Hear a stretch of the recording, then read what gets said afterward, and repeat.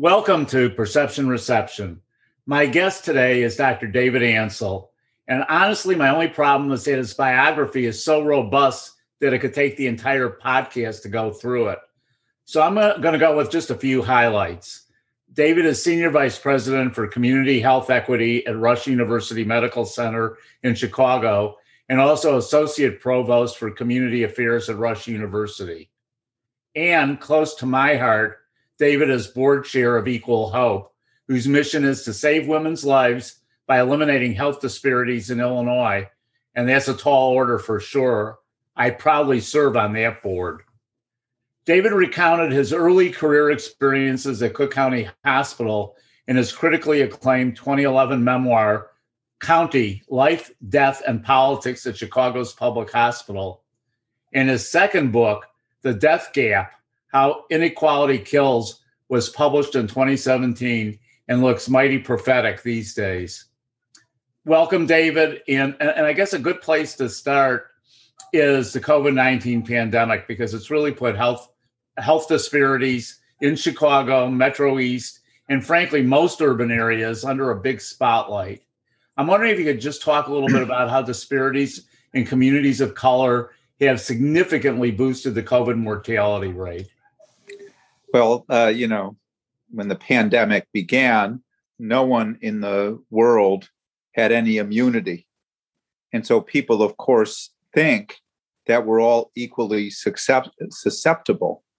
But in fact, what we saw, for example, in Chicago, the first 100 deaths, 70 were in Black people.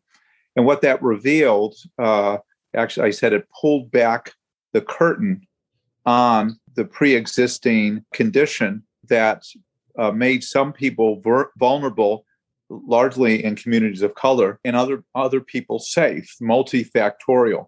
But it's the way that historical inequities like structural racism, like economic deprivation, like housing that requires people to live in multifamily housing, like work that was public-facing, so-called essential workers, unessential when it comes to paying them, but essential when it comes to getting society to work. And so all COVID did was plant its roots, its seeds in those pre-existing social chasms that determine in the United States and across the world who gets to live and who gets to die. So, the healthcare disparities, as you just indicated, have been center stage throughout the pandemic. You talked about the first 100 deaths, but this has been pretty much a constant, I believe, and not just here, but across the United States. Explain how, a little deeper, how this is a systemic problem. Talk about some of the specific diseases, how they've existed for decades and expanded at an alarming rate. And indeed, your book, The Death Gap: How Inequality Kills, does a pretty solid job of explaining this, and was written, 3 years before the pandemic hit. So Can you talk a little bit about the depth of and breadth of the problem? Yeah, and by the way, it's getting re-released with an introduction by Lori Lightfoot. I bet it is. And an afterword about COVID by me. So I think next month is coming out in April. First of all, what we saw was that Black and Latinx hospitalizations and mortality were multifold higher than those experienced by whites and even some other ethnic groups. And the mortality rates, hospitalization rates were greater, but the mortality rates were greater. And what that had to do were the conditions under which people work, live, and play that created the exposures. And then you had their pre-existing conditions of things like hypertension or diabetes, cardiometabolic disease, which are highly prevalent in these communities, as is things like obesity and other pre-existing medical conditions. Sometimes people didn't know they even had them, that put them at risk. And so I remember at the beginning of the pandemic where everyone was saying, is travel related? Did you travel? It must have been the second week where you could still count, on your hands the number of patients in the hospital. And I want to give you an example of how it actually worked. And I'm going through the list of patients, And I say, oh, that's my patient. It's a patient of mine. She's in her 40s. She has sickle cell anemia. And I said, well, she lives in Garfield Park. And not only by the history does she have it, her husband has it, her kids have it, her mother has it, because they all live in a household together. And then I sort of read down the history, and she works as a baggage handler at O'Hare, likely taking the LVAD every day. She caught it at O'Hare, probably at one of those big super spreader events, and brought it into her community. And then within her community, it spread like wildfire because people traveled in public transportation. They were exposed in households. And then, people with the pre-existing conditions actually got sick and died. And now you add on to this, where is healthcare available? This patient of mine happened to be a patient at Rush, so she could get to the best care possible. But there were people in some neighborhoods, some communities, where if they were Latinx, they might have been afraid to go to the doctor because of issues around citizenship. I know in Black neighborhoods in Chicago, there were times that people went to a hospital that just didn't have the capabilities, and those hospitals found themselves unable to transfer the patients. You add up all of these things and you get, pandemic, which, as we've seen, has killed over 530,000 people as of this date. But more than that, it's dropped life expectancy. The death gap, 1 year for white people, 2.7 years for Black people across the United States. So the actual chance of living a long life has been decreased in 2.4 years for Latinx population. So this is a equal opportunity killer that kills in unequal ways because of the conditions under which people live, work, play, and their underlying health conditions. I'm wondering if we can now maybe get a little more granular. You don't just talk about disparities in equity. You actually decided to do something about it. And you started what is now Equal Hope.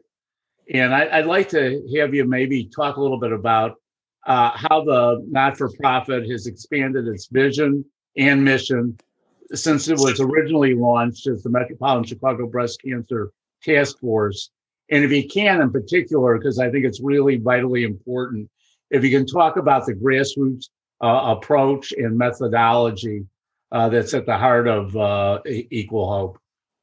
Yes. Well, many years ago now, probably 2005, 2006, we knew that there was a gap in mortality in breast cancer between Black women and white women. But the other thing we knew, there was a gap that hadn't existed in the 1980s, began to grow from zero to a growing gap in the 1990s. By the early 2000s, a gaping gap in Chicago. And of course, if you looked at the prevalent thought, everyone thought that this was due to the fact that breast cancer in Black women tended to be more aggressive, more difficult to treat, more estrogen receptor negative. And the problem, if you believed all the pundits and the scientists, was the problem resided within the woman. And the job was to fix her biology and her genetics. But a brilliant epidemiologist, a friend of mine named Steve Whitman, who I had brought to Mount Sinai to lead the Sinai Urban Health Institute, and I decided to study the matter. And it took us a long time to wait that we could assemble the data. And we decided that this probably was not a question of biology, but was a question of structural racism and access to quality healthcare. And we created a task force, and that task force did a 9-month study of the problem in Chicago, much to the chagrin of the other cancer agencies around that. But we did come to the conclusion that it was access to care, the quality of that care for diagnosis and treatment, and the quality of the treatment itself that was at risk. And we decided to create a task force because to solve a complex problem of, for example, Black women's breast cancer mortality required a comprehensive group of thinkers around a common table. It couldn't just be one institution. It couldn't be just institution. It needed to be the community And we need to get the voice of the community, because the community was telling us something very different than was in the literature. Where I go get my care isn't high quality. They don't treat you with respect. They don't offer the same kind of treatments.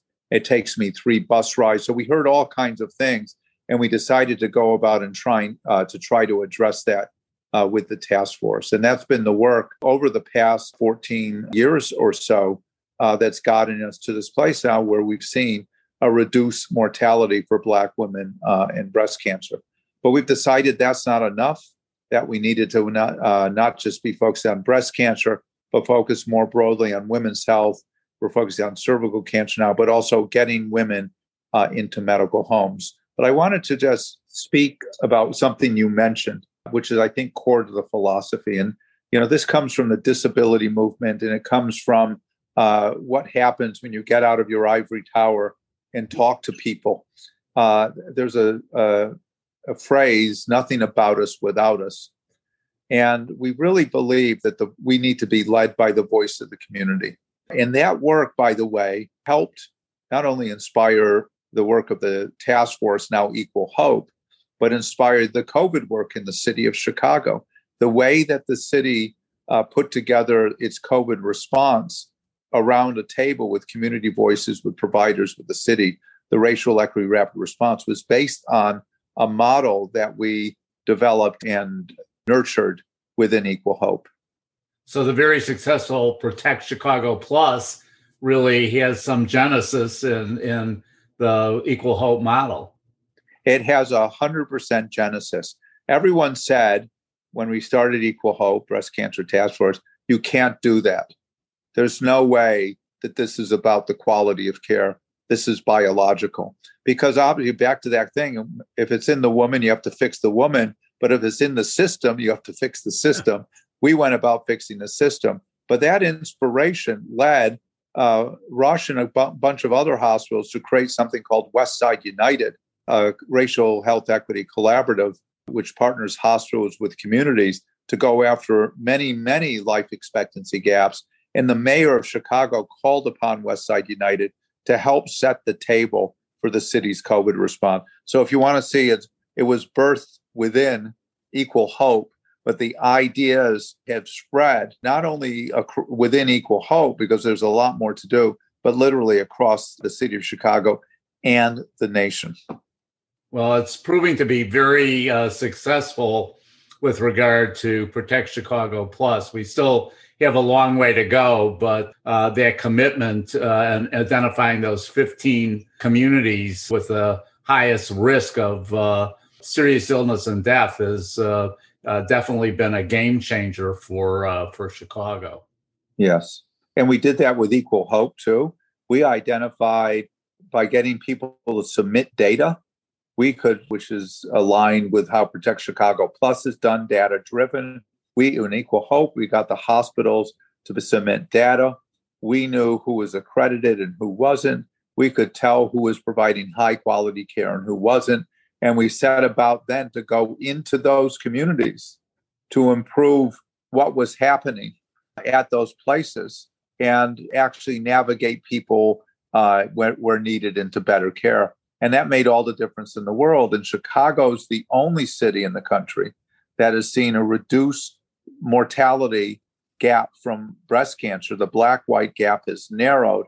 And that's largely because the Black rates of breast cancer mortality have decreased faster than the white rates have gone down. And that's not seen in any of the large cities in which we evaluated this. And we think that this model is a model for the city of Chicago across many, many different diseases.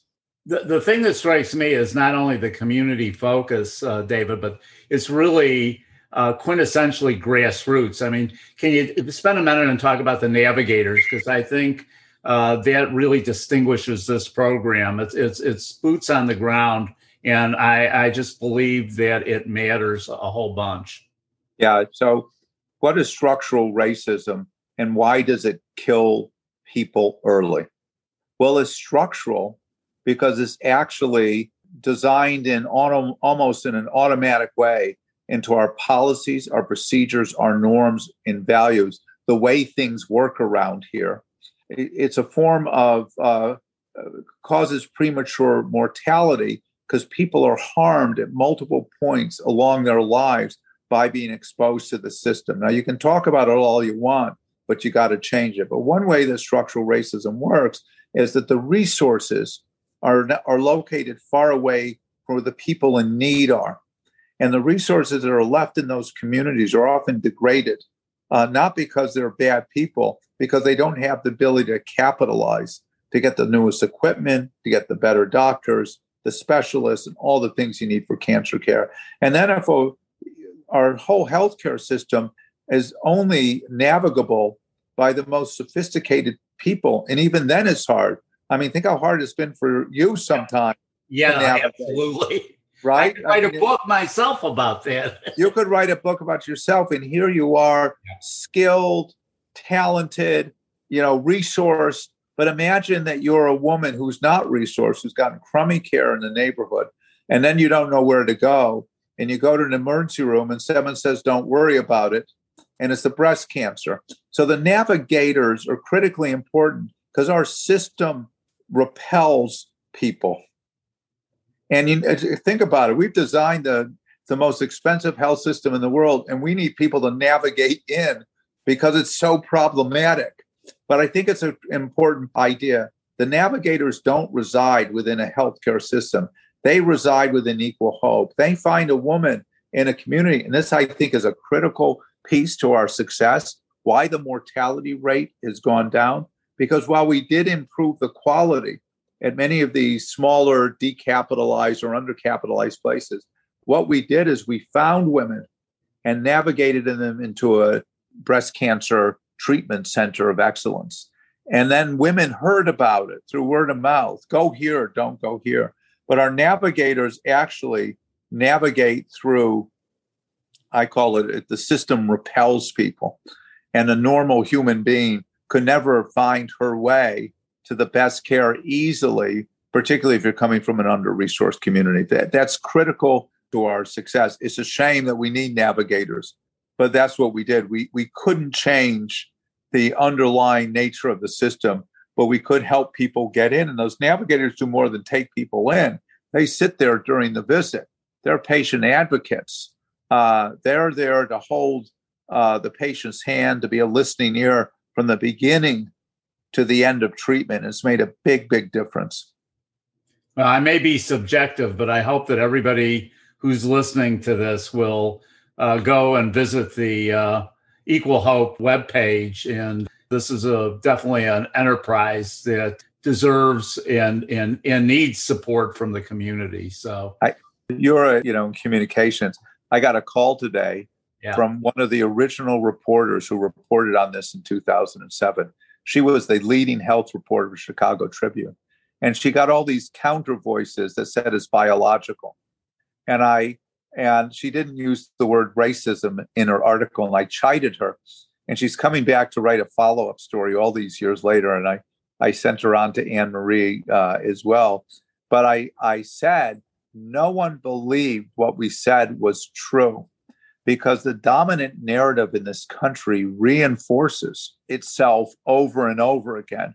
No one could believe that the mammogram in a different place could be read, that where Black men were going to get their care could be different than the mammogram, say, at Northwestern Rush or UofC.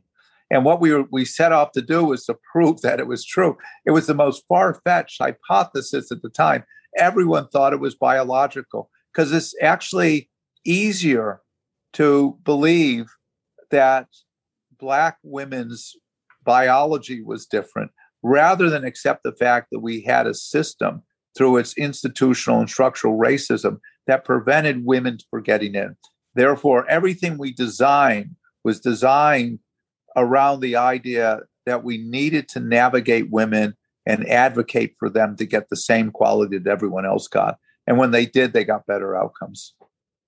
Now, I mean, you're also, David, Senior Vice President for Community Health Equity at Rush. And so how does that work synergistically? So you're the chairman of Equal Hope, chairman of the board, you're Senior Vice President at Rush. how does it all work together, in a hopefully a holistic way?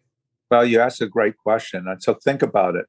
I was the inaugural chief medical officer at Rush, the doctor for the hospital. The goal was to be number one in quality, which we've achieved by objective measures.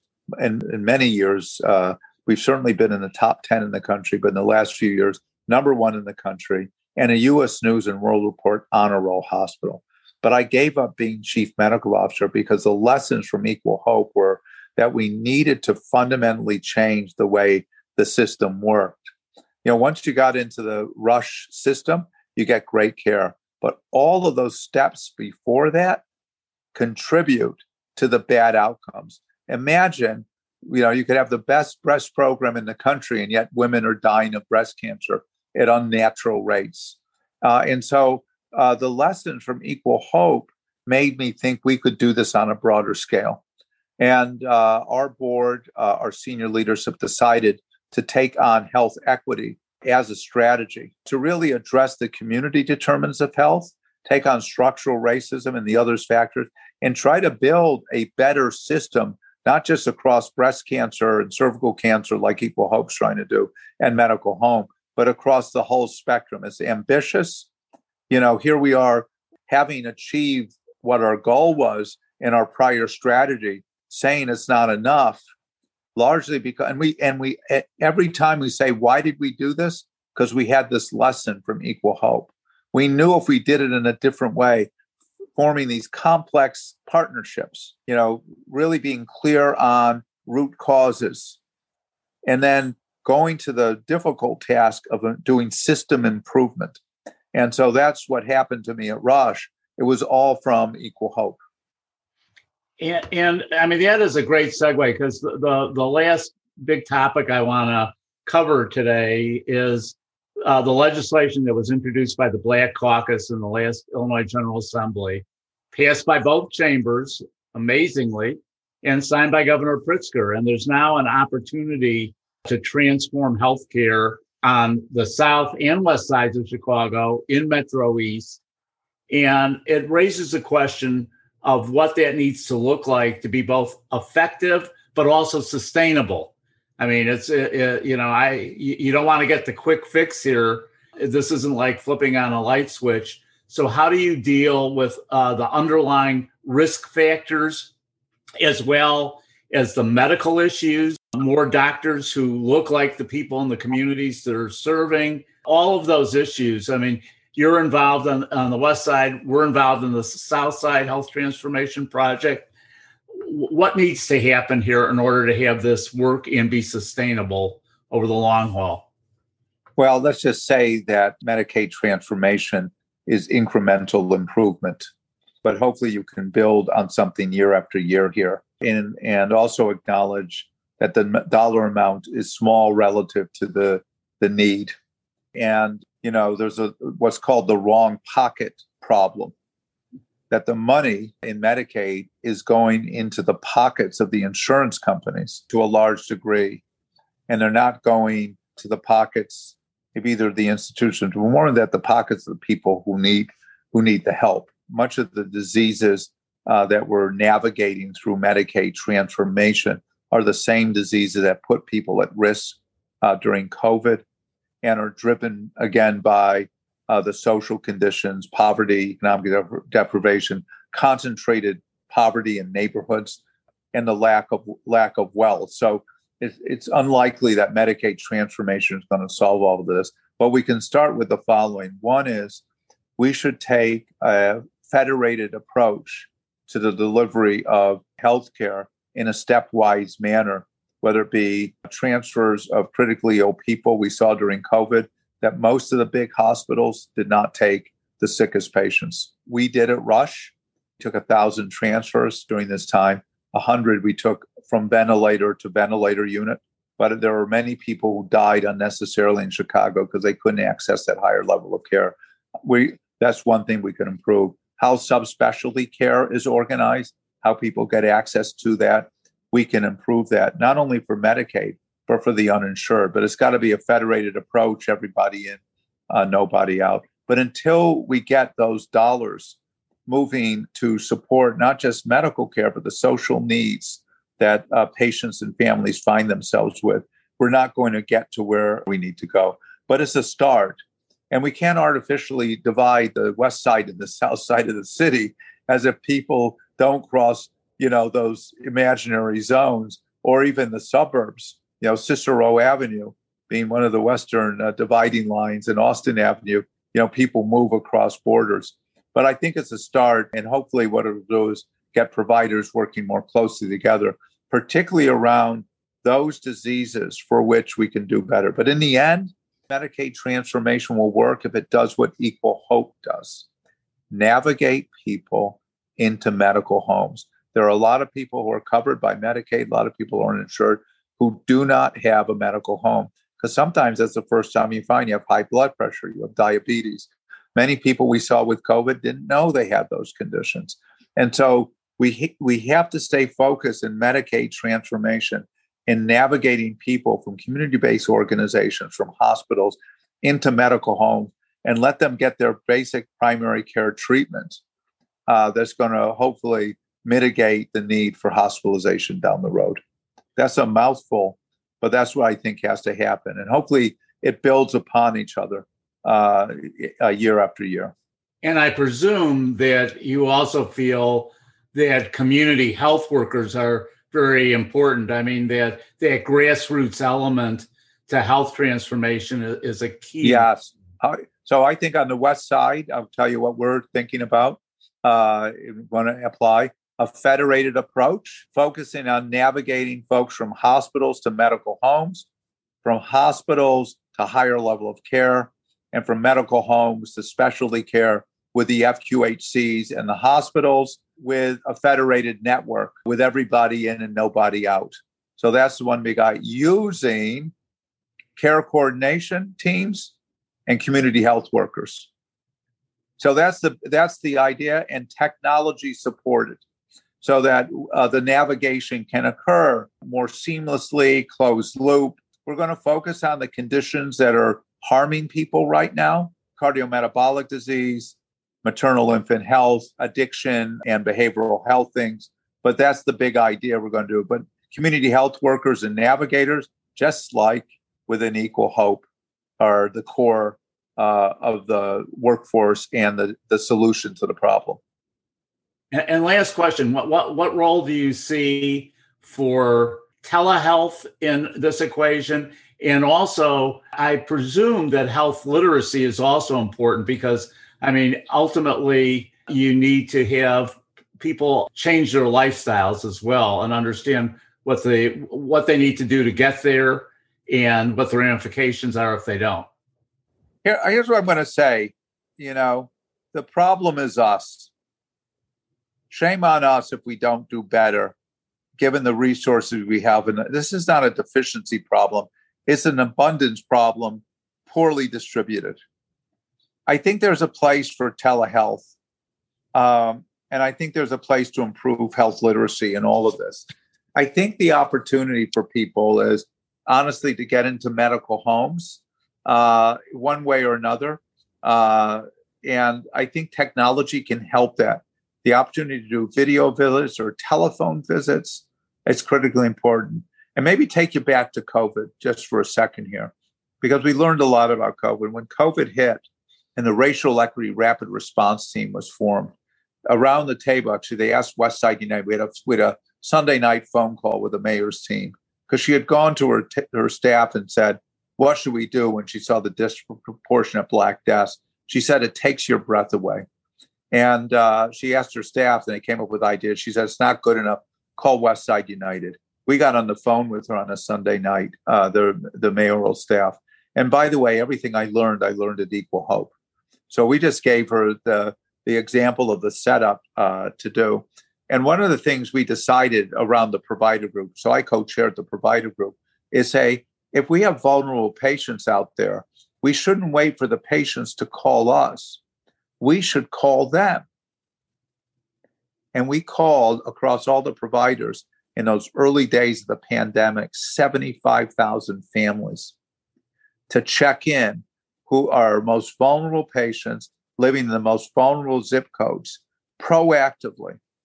Now imagine Medicaid transformation. We're not waiting for the patient to come in, but we call them up. We check in on them. And now it doesn't have to be video. It could be a simple phone call. But that is, while it seems mundane, it's revolutionary. And that's the kind of work we need to be doing in the future. And then when you're calling them up, you say, did you have your pap smear? Did you have your mammogram? Well, let me help you get it set up. Imagine how many lives we would save, because the illiterate ones here are us. Yeah. Amen to that. That's a good place for us to end up. And I think you know what a believer I am in the grassroots approach. And so I'm glad we had an opportunity to discuss it. David Ansel, Dr. David Ansel, I am delighted that you were able to do this. And I am so proud to be on the board of Equal Hope. Thank you for serving. And thank you for being my friend as well, because, being on the board is good. Being my friend, that lasts for a lifetime. So thank you. Thank you.